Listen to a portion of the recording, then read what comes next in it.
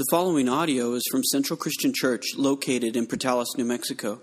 To connect with Central, go to centralwired.org.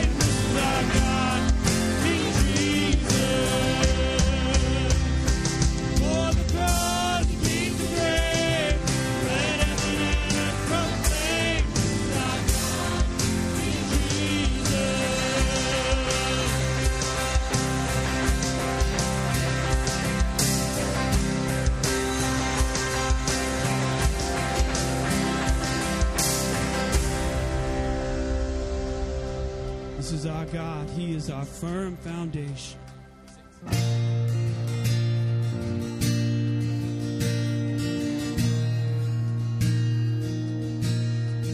Christ is my firm foundation. The rock on which I stand, when everything around me is shaking. I've never been more glad I put my faith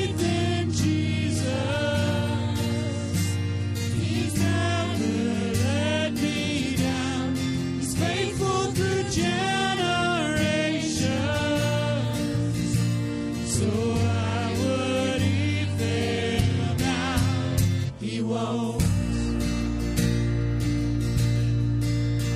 He won't. We've still got joy. I've still got joy in chaos. I've got peace that makes no sense, so I won't be going under. I'm not held by my own strength, 'cause I built my life on Jesus.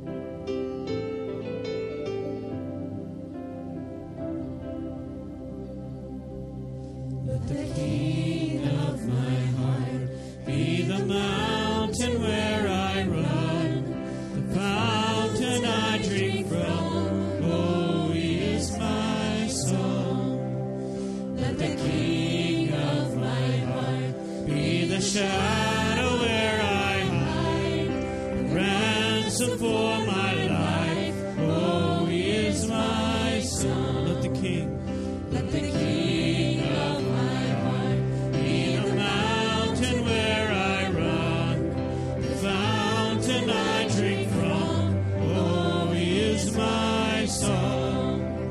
Let the King of my heart be the shadow where I hide, the ransom for my life. Oh, he is my song.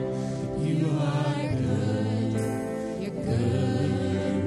Oh, you are good. You're good.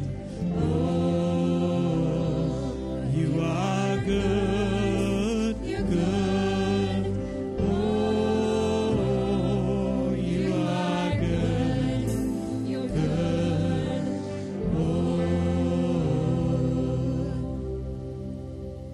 let the King of my heart be the wind inside my sails, the anchor in the waves. Oh, he is my song. Let the King of my heart be the fire inside my veins, the echo of my days. Oh, he is my song. You are good. You're good. Oh, you are good. You're good. Oh, you are good. You're good. Oh, you are good. You're good.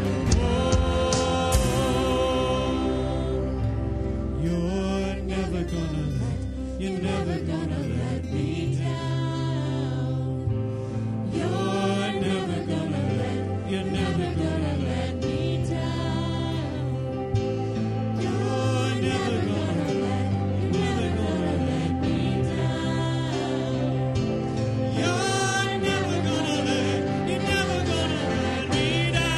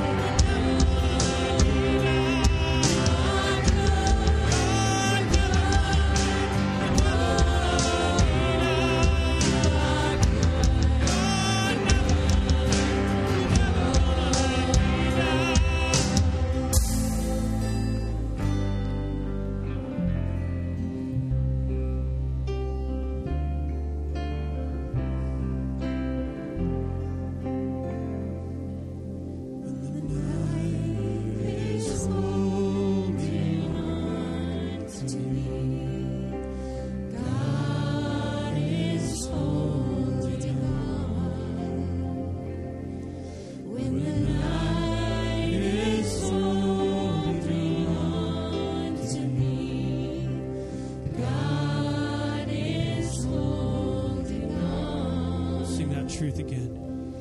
When the night is holding on to me, God is holding on. When the night is holding on to me, God is holding on. You are good. You're good. Oh, you are good. You're good. Oh, you are good. You're good. Oh, you are good. You're good.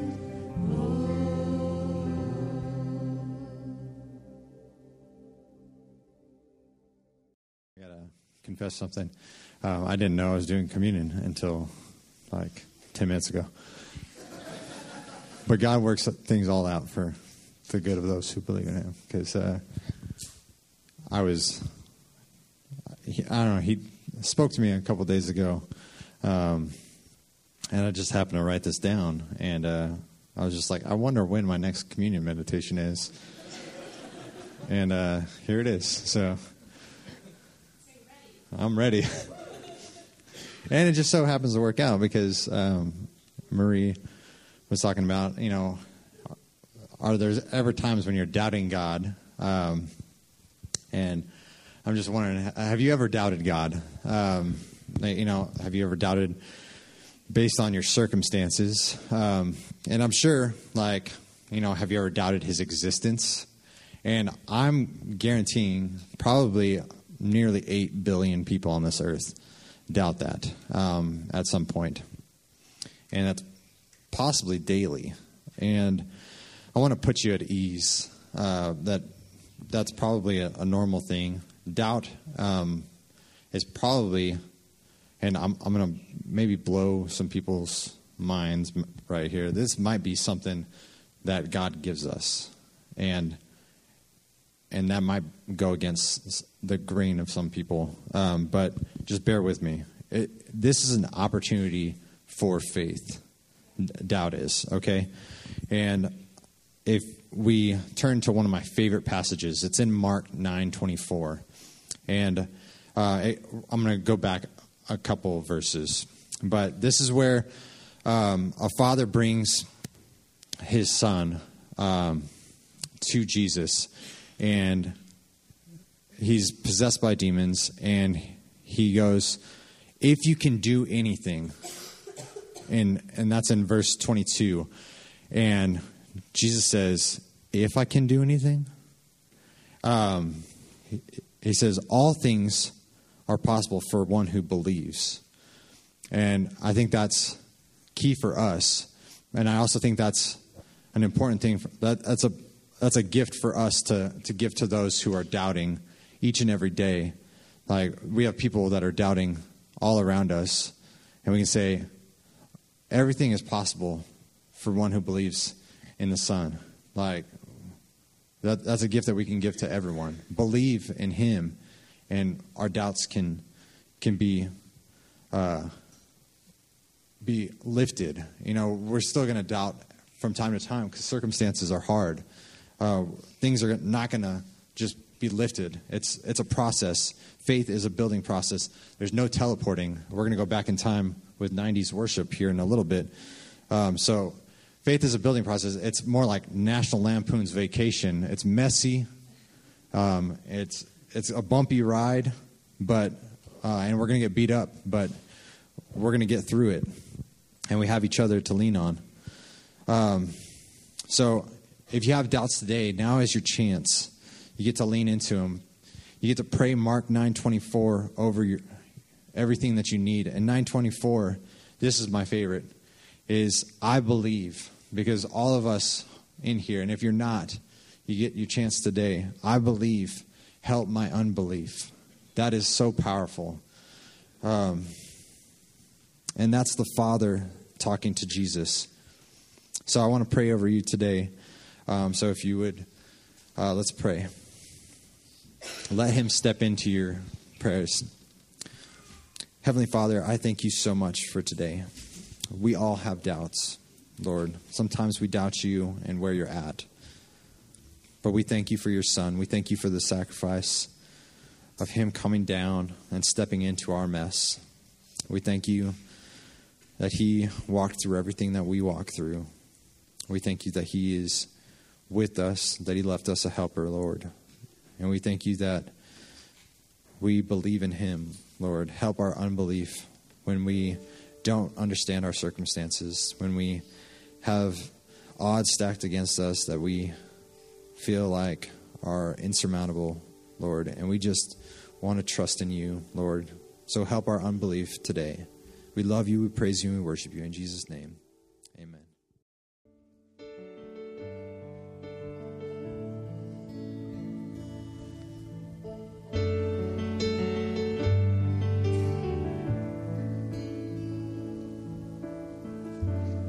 I'm forgiven because you were forsaken.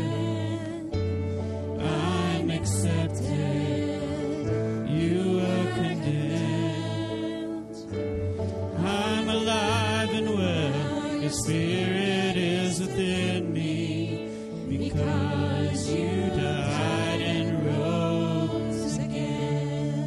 forgiven. I'm forgiven because you were forsaken. I'm accepted. You were condemned.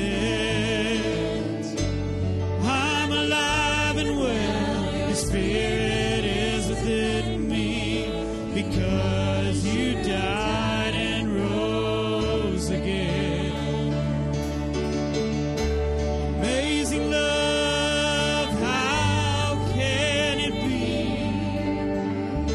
that you, my King, would die for me? Amazing love, I know it's true. It's my joy to honor you. Amazing love, amazing love, how can it be that you, my King, would die for me? Amazing love, I know it's true. It's my joy to honor you in all I do. I honor you. You are my King. You are my King. Jesus, you are my King. Jesus, you are my King. Amazing love, how can it be that you, my King, would die for me? Amazing love, I know it's true. It's my joy to honor you. Amazing love, how can it be that you, my King, would die for me? Amazing love, I know it's true. It's my joy to honor you in all I do. I honor you.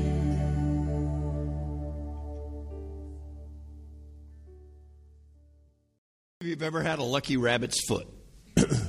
Now, full disclosure, it's probably not from a rabbit, all right? It's probably anything in our generation is a piece of plastic wrapped in some fake fur. I mean, how many yellow and red and blue rabbits do you know? So it's probably nothing, but we all seem to have some kind of a lucky shirt or a key or something that we've had in our history. I did some looking up. The rabbit's foot can be traced all the way back to the 7th century, and it was the left hind foot of the rabbit that women carried. They believed it to promote reproduction, so women often carried them and rubbed them to better their odds of getting pregnant. In 1584, there are people that documented using a rabbit's foot rubbing on their bodies helped to cure arthritis. And it sounds bizarre, but we've all done simple things like that, right? We all have done things, rituals, knock on wood, the horseshoe above the door. I'm a baseball fan. We've talked about it. I love baseball, but baseball is the most superstitious sport that has ever been made, all right? Every baseball player, if he ever gets a 3-hit game, he's going to wear the same socks. He's going to wear the same undershirt. He's going to walk in the exact same way. He wants everything to be exactly the same. I don't care how old stinky those socks are. We're wearing them because I got 3 hits that day, so I'm doing that. Why do we do things like that? Well, because somewhere down the line, something worked and we tied it to that action or whatever it is we did. Somebody had arthritis. Somebody rubbed that thing. They felt better. So everybody starts rubbing that thing on their leg, or they jump into the batter's box and they cross themselves somewhere that way, and they think it will be repeated. Question: do we sometimes treat God like a lucky rabbit's foot? That's our question today. We're in this series, Choose Your King. We're going to be in 1 Samuel 4, if you'd start turning there with me. We want to be a Bible-believing and a Bible-using church. So how many of you brought your Bibles with you? Lift them up. There we go. We want you to have your Bibles or your apps or whatever it is with you in the place. And if your kids are in here and they didn't get to go to Kids Zone, if they want to take notes and they'll bring them up to me afterwards, I'll trade them for a piece of candy. So there you go. We're looking at the beginning of 1 Samuel up to the kingship of David. We're not even going to get to David. We talk about David a lot. We're going to look at the first few chapters, probably about the first 10 chapters of the book of 1 Samuel. And specifically today, we're going to look at a story. It's probably not one of the famous VBS stories. It's not David and Goliath. It's not Noah and the Ark. But it shows a spotlight on a common problem. How do you and I view God as king? Join me in 1 Samuel chapter 4. If you're on the line or on the radio, thanks for tuning in to Central Christian Church, Portales. At the time Israel was at war with the Philistines, the Israelite army was camped near Ebenezer, and the Philistines were at Aphek. Everybody say Philistines. Now, if you say Philistines or Philistines, both are acceptable. I'll interchange in there. It's totally fine. The Philistines attacked and defeated the army of Israel, killing 4,000 men. After the battle was over, the troops retreated to their camp, and the elders of Israel asked, "Why did the Lord allow us to be defeated by the Philistines?" Then they said, "Let's bring the Ark of the Covenant of the Lord from Shiloh. If we carry it into battle with us, it'll save us from our enemies." So they went to Shiloh to bring the Ark of the Covenant of the Lord of Heaven's armies, who is enthroned between the cherubim. Hophni and Phinehas, the sons of Eli, were also there with the Ark of the Covenant of God. When all the Israelites saw the Ark of the Covenant of the Lord coming into the camp, their shout of joy was so loud it made the ground shake. "What's going on?" the Philistines asked. "What's all the shouting about in the Hebrew camp?" When they were told it was because of the Ark of the Lord had arrived, they panicked. "The gods have come into their camp," they cried. "This is a disaster. We've never had to face anything like this before. Help! Who can save us from these mighty gods of Israel? They're the same gods who destroyed the Egyptians with plagues when Israel was in the wilderness. Fight as never before, Philistines. If you don't, we will become the Hebrew slaves just as they have been ours. Stand up like men and fight." So the Philistines fought desperately, and Israel was defeated again. The slaughter was great. 30,000 Israelite soldiers died that day. The survivors turned and fled to their tents. The ark of God was captured, and Hophni and Phinehas, the two sons of Eli, were killed. Okay, keep your Bible open. We're going to continue in there. And if we could bring my mic down just a hair, it's ringing up here really bad. So help me unpack this statement, if you will. Do you view God through the lens of your circumstances, or do you view your circumstances through the lens of God? So that's a really important thing, because the people of Israel, the enemy is at the door. In fact, they've even been defeated. They've retreated. It killed a bunch of men. God's people are losing to these Philistines. Now, we've known them and we've heard them before. We know they're the descendants of Noah's son Ham. We know they are a very violent people. They're a very vengeful people. Anybody remember Goliath? Goliath was one of them. He was from Gath, and that's one of the towns we're going to talk about today.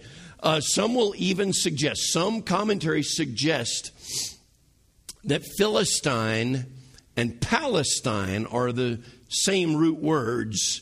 Not everybody agrees with that, and why that matters is what's going on in the world today with Palestine and Israel. So I don't know. You can take that with a grain of salt. I just read that in a couple of different places. Now, these were people that were very selfish. They worshiped man-made gods, and they were known as violent and warlike. But here's the kicker. God told Israel to drive them out of Canaan and kill them all. And they didn't do it. And they've hung around and they continue to bother them. They continue to be a problem. They won't go away. Here's a question. You ever had an enemy that won't go away? Now, I'm not talking about a person. I'm talking about maybe the enemy of addiction. Maybe the enemy of anxiety or depression or being overwhelmed or being lonely. And it feels like, okay, I'm going to beat it today. God's got this. We got, and it feels like it's okay for a little while, but it keeps coming back. They never seem to go away completely. I wonder, how often do we miss the true power of God? The Philistines said, the gods have entered their camp. They're going to win. Did you notice that? They said the gods have come into their camp. Now it's interesting. It's lowercase g and it's plural, which is not technically correct. But they seem to have a better theology than the Israelites. They see this God as the God of power. This is the God that, wow, he did a lot of crazy things. He did incredible things. Now, they called him the wrong names, but they saw when they heard that this God was coming in, they knew God had power. But Israel seems to treat God like a lucky rabbit's foot, like a lucky penny. Hey, we're losing this war. What are we going to do? Let's go get that box. You know the box, the one that has all the stuff in it? Let's go get that box and let's bring it and we'll take it to war and then we'll win. We're entitled to win. We're God's people. We should win. Everything should go our way, right? Do you see how much entitlement will warp our views? When we think we deserve what we deserve, think we want what we deserve, it's going to mess up our viewpoint. Let me ask you a question. Do you ever try to strong arm your parents? Now, I know y'all people didn't do it. Y'all are good people. I'm a jerk. So let me see if I can explain it this way. All right. Do you ever go to your parents with all your friends around to ask them something? Or better yet, the parents had all their friends around. Parents are having a party, everybody's at the house, so you grab your friends, you go up there, hey, Dad, you could give me the keys to the car or money, or can so-and-so spend the night tonight? I know y'all have never done this, okay? But, we look at that and we go, oh, Dad wouldn't tell us no in front of all his friends or in front of all my friends. And if he tells me no in front of all my friends, well, hey, then he's the bad guy, and I don't have to, my dad, wow, your dad's mean and everything. Y'all ever do that? We ever strong arm our parents trying to twist them around? He won't say no. I wonder if that's kind of what Israel was doing. Yahweh won't let us lose if we bring this box up here. He's not going to, oh my goodness, he's not going to let his box lose. There's no way. Would he? What if the Israelites aren't the only ones treating God like that? What if we do that? Well, Don, I read my Bible, I go to church every once in a while, put some money in that box when I go by there. But you got to understand, Don, I got a life, I got a schedule, I got stuff to do. I'm in charge, and I'll add God in when I can. There is a mindset in our life that says, oh, the world is bad. Let's have a revival. We need a revival. Let's get everybody in here. Let's all pray together. And surely God would listen to us if we get a whole bunch of us in here. You see what I'm saying? And we think that's what's going to cause revival. And it never does. That doesn't happen because of that. Revival happens when we change our heart. I'll tell you another one that's going to upset some of you. We think in our country, if we'll post the 10 Commandments, everything will be okay. We got this idea. Now, don't get me wrong. I like the 10 Commandments. I like all 613 of them, okay? But we got this idea that, well, if we'll post them, then everybody will act correctly, right? Doesn't work that way. This story here is more than the box or more than the Philistines. This story is about kingship and authority. who has leadership in your life. And much like Hannah last week, she was giving the wrong things power and authority in her life. We talked about Hannah last week, a struggle. She was childless, and the anxiety and the fear and the mockery from that other wife were hurting her. But when she went to the temple, when she went to the tabernacle, and the priest said, well, go in peace, may God grant your wishes, she traded kings. She took anxiety and want and selfishness, took those off the throne, put them to the side, and put God on the throne. And much like that, we need to do that. But Israel, they're putting power and control and respect on they're giving it weight when they really, truly don't have the correct God. Yeah, they're God's people. Yeah, they're good people. But they don't have Him as authority. And consequently, the Philistines win. 30,000 Israelites killed. The ark is captured. The priests are killed. Even with this lucky rabbit's foot box, God's people lost. Why? Why would God allow His own people to be attacked and lose? There's a statement later on in the 4th chapter. I know it's when they're talking about naming a child. They name the child Ichabod, but it says the glory of God is gone. It has left Israel. Now, if you've been with us before, we have talked about glory and weight in the Aramaic are the same root word. They're the same thing. Glory and weight. What gets your most weight, what gets the most authority in your life, what gets your heaviest attention is your glory. Question. What gets the most attention in your daily life? And I'm not griping, but listen.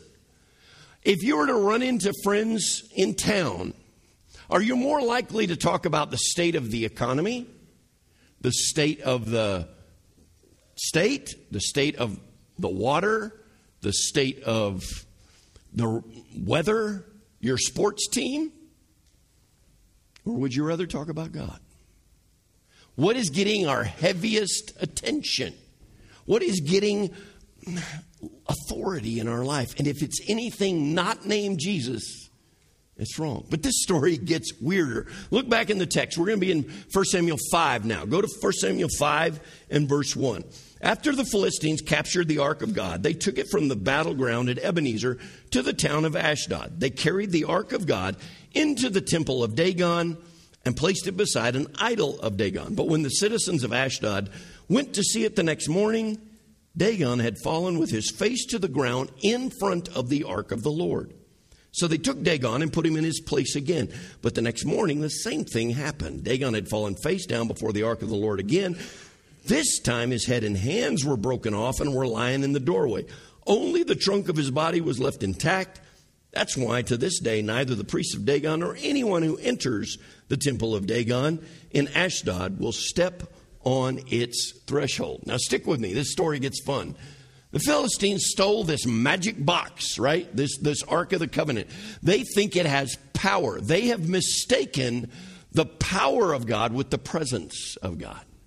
They mistook having the presence with Him. Well, now they got the power. Franklin talked a couple of weeks ago about Aladdin, giant living, almighty strength, itty bitty living space, right? And we rub on that thing, and Genie comes out and gives us and grants us all our wishes. Sometimes we treat God like that. We run to idols because we think they're going to give us our wishes, just like the Philistines did.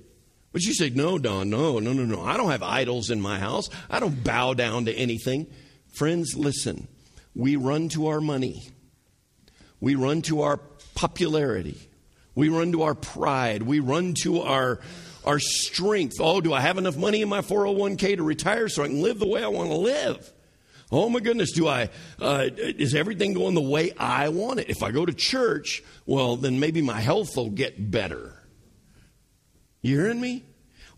What about some of the gifts that we have been given in our country? Freedom is a wonderful gift. But sometimes we get it in our head, well, if everybody will vote the right way, then everything is going to be okay. We think if we get this job or we get this position or we get this situation the way we want it, then everything's going to be okay. And we give hope to those idols. We're convinced that these idols are going to make everything all right. Friends, these are wonderful gifts. They are terrible gods. Freedom is a fantastic gift from God that He has given us to live in America, to live on the eastern side of New Mexico. I'm proud to live here. That is not a good God.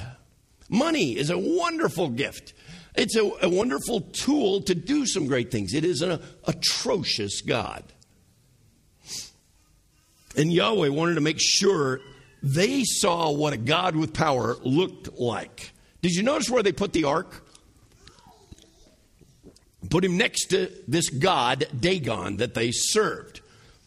Anybody remember the 10 Commandments? Remember the first one? Thou shalt have no other gods before me. Thou shalt have no other gods beside me. What that meant is there shall be nothing that will be equal with Yahweh. But they put this box right next to Dagon, and everything falls apart. Did you notice?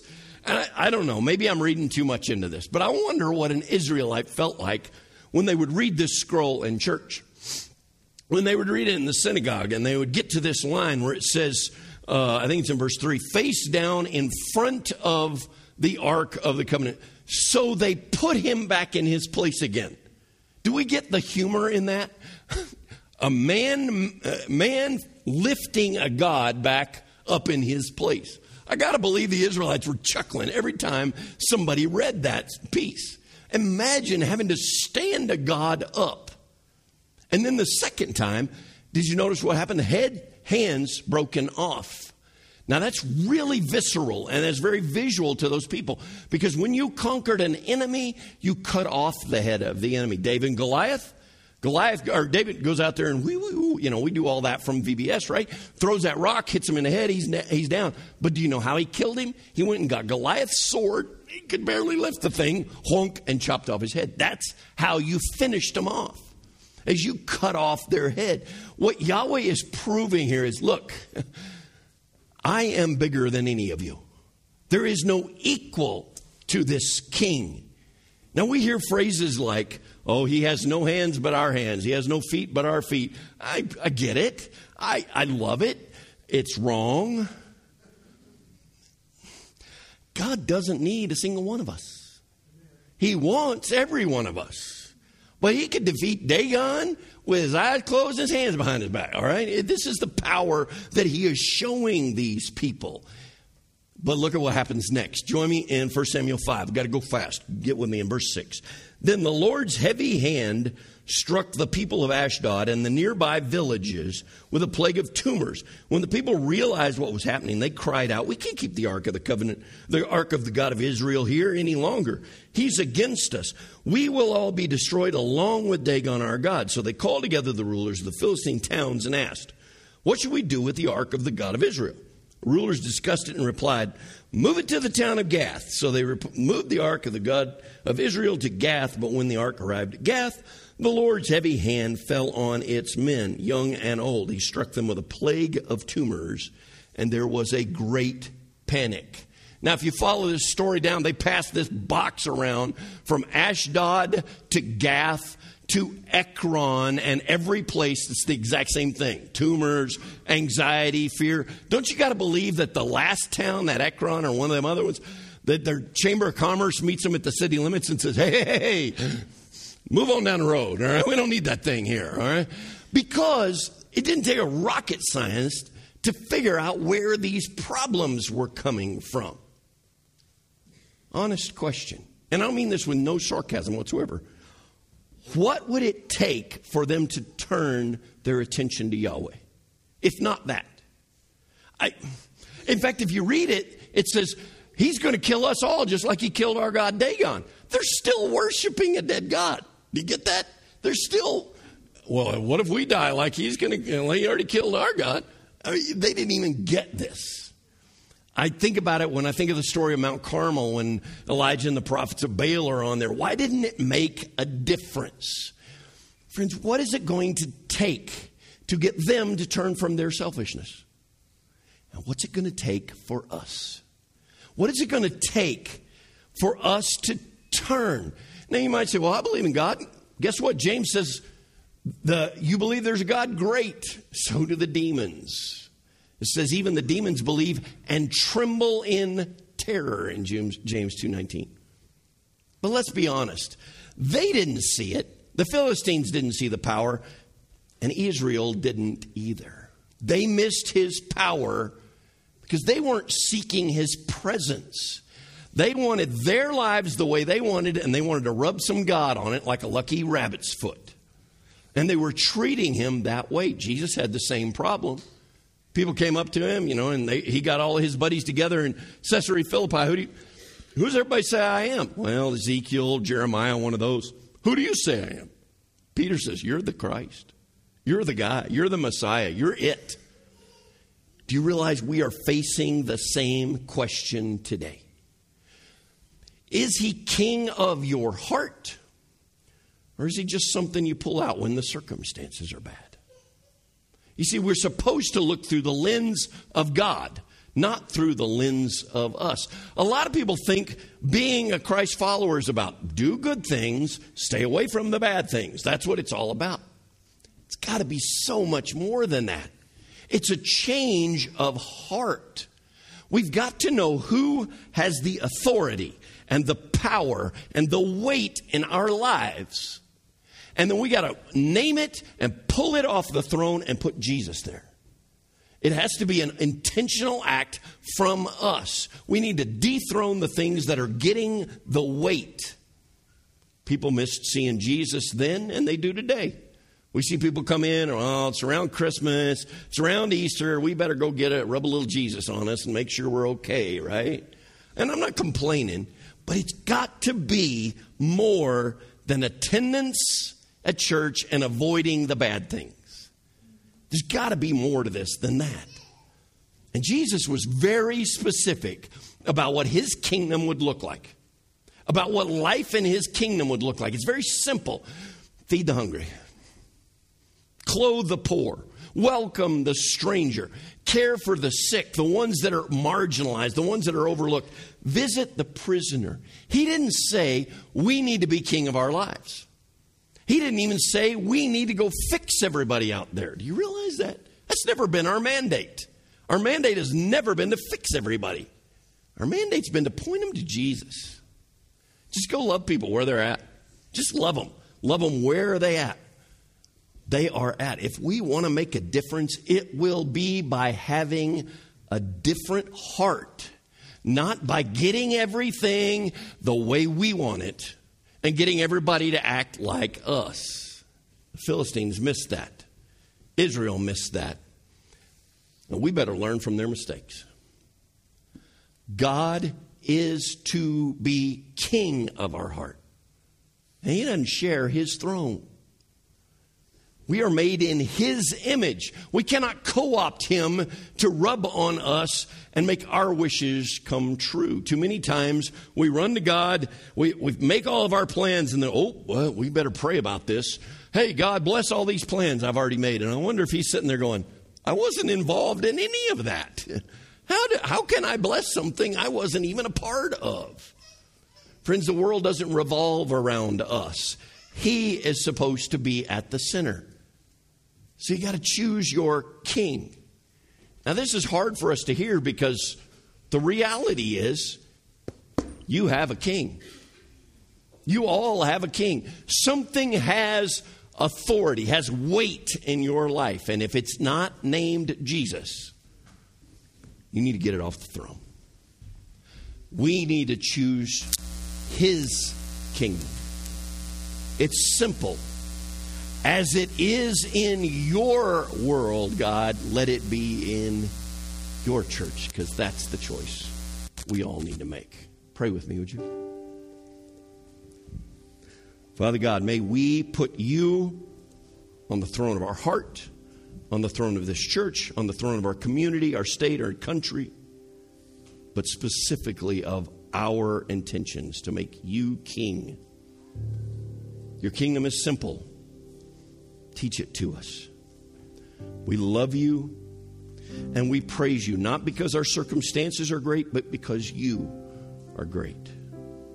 So be great in our lives. May we shine your love wherever we go. Through Jesus we pray. Amen. Thank you for listening to audio from Central Christian Church in Portales, New Mexico. Feel free to make copies of this message to give to others, but please do not charge for those copies or alter the content in any way without permission. To connect with us, visit our website at centralwired.org.